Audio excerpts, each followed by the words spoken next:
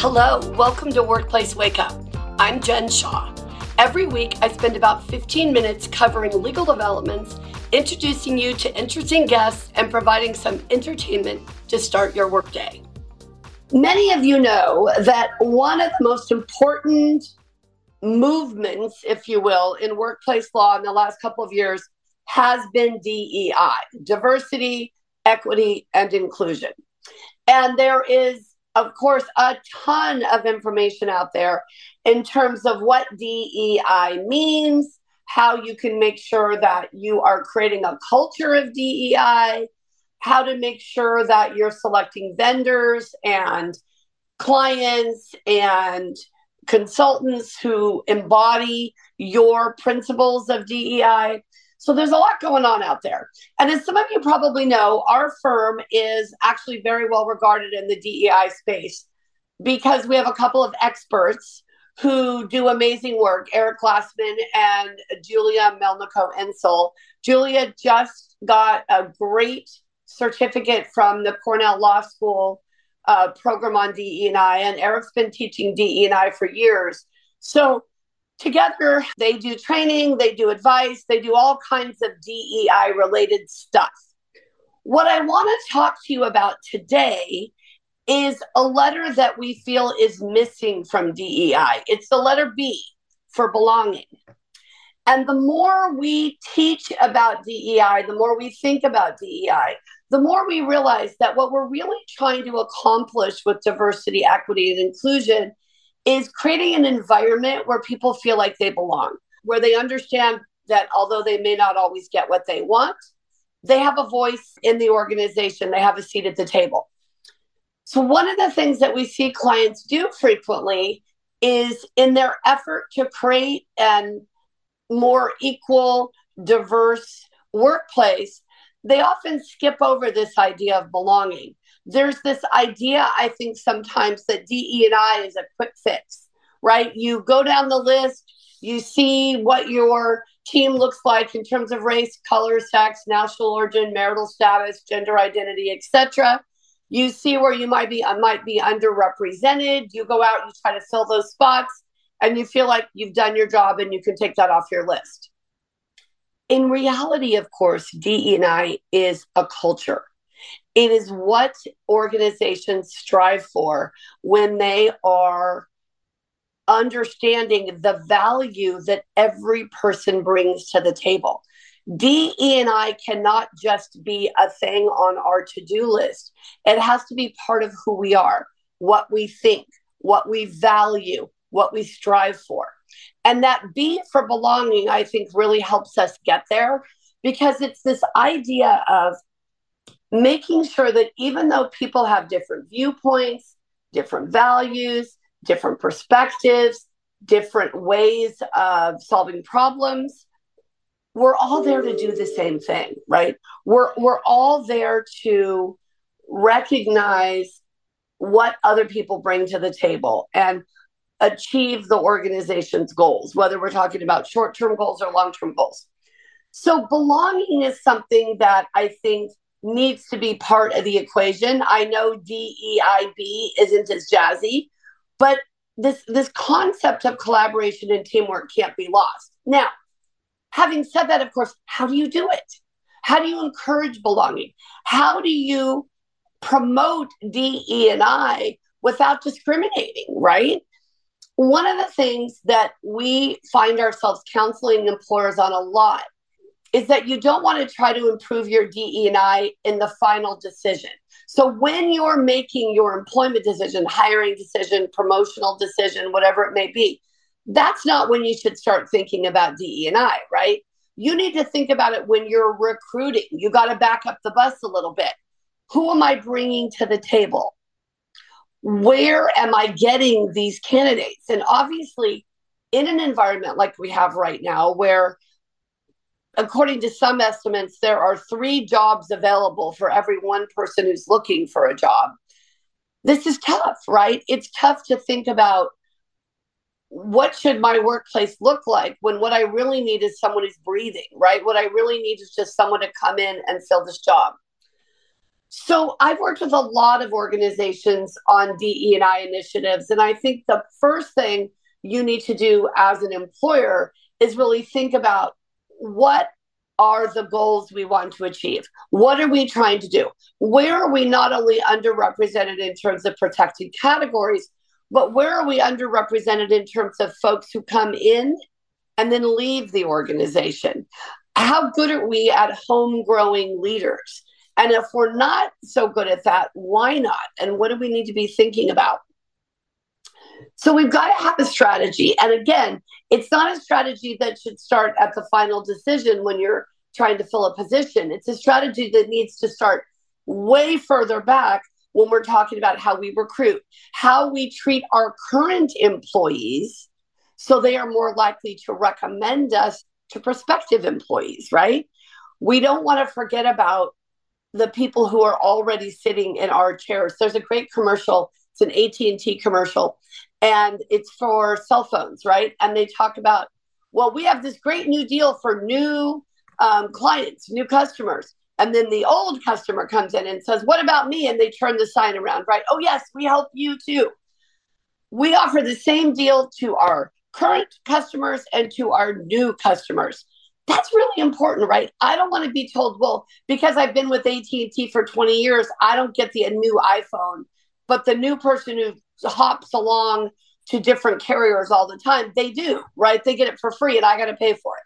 So there's this idea of not forgetting who we already have sitting in our chair, not forgetting who's already in the organization and figuring out how we can leverage them to bring in a more diverse group from the outside. Now, belonging is a great way to do that, right? Because when people feel like they belong, they have a place, they have a role, they are heard, even if not always agreed with, they are more likely, study after study shows this, they are more likely to recommend to other folks that they come to the organization, right? Either as employees or as third parties, vendors, customers, clients, etc.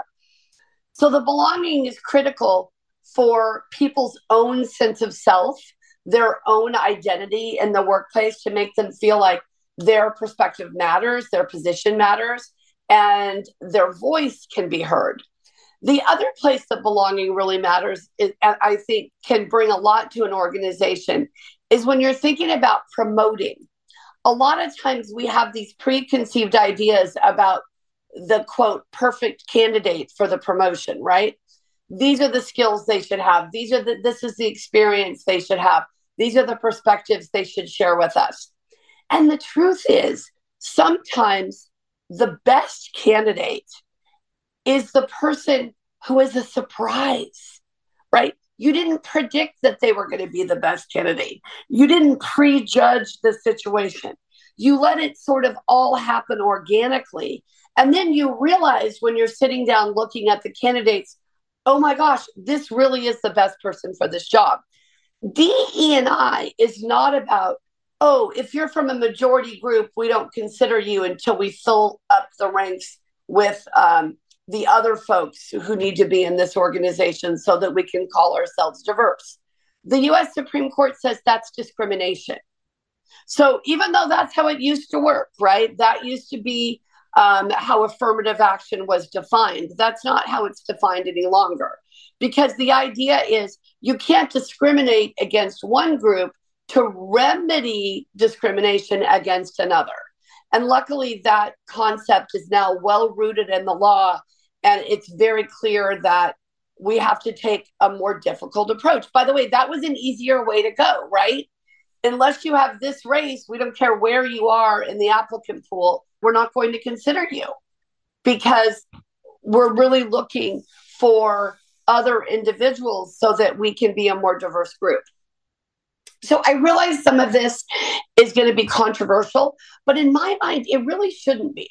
Every decision we make in the workplace should be based on skills, qualifications, and abilities.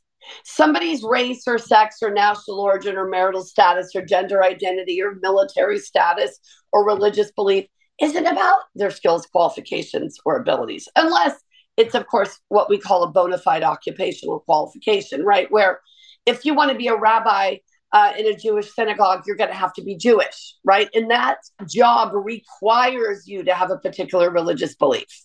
No different than a Catholic priest, right? Right now, you can't be a female and be a Catholic priest. That's the way it works.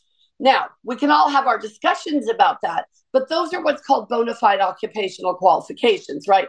The very nature of the job requires someone to be of one of those groups. Most of the jobs we're talking about in the world, there is no bona fide occupational qualification related to a protected characteristic, race or color, or any of those other characteristics we've mentioned. Instead, what we're trying to do with DE&I and now belonging is bring people to the table that make the organization more successful. We're not doing it just because we want to check a box. We're doing it because we believe and we know that by having more diverse people in the workplace, we will be more successful. We will be better able to connect with our clients and our customers. We will be able to better attract star candidates and keep star employees if we've got this broader perspective. So DE&I, as I said earlier, is not going to work if we look at it as a quick fix. And I think by adding the B for belonging, it helps us recognize the investment that we have to make as the employer, the investment we have to make as a manager or supervisor, as a leader in an organization, making sure that we create a culture and an environment where people do feel valued, where people's voices, again, can be heard, not necessarily agreed with, right? There are going to be things that we have different perspectives about, and there's nothing wrong with that. But if we really look at what diversity, equity, and inclusion is about, it is about making us a stronger organization because everyone in the organization has something to bring to the table, something that may be different than what somebody else is going to bring. So that value really impacts the bottom line. And we've seen study after study after study that has borne this out.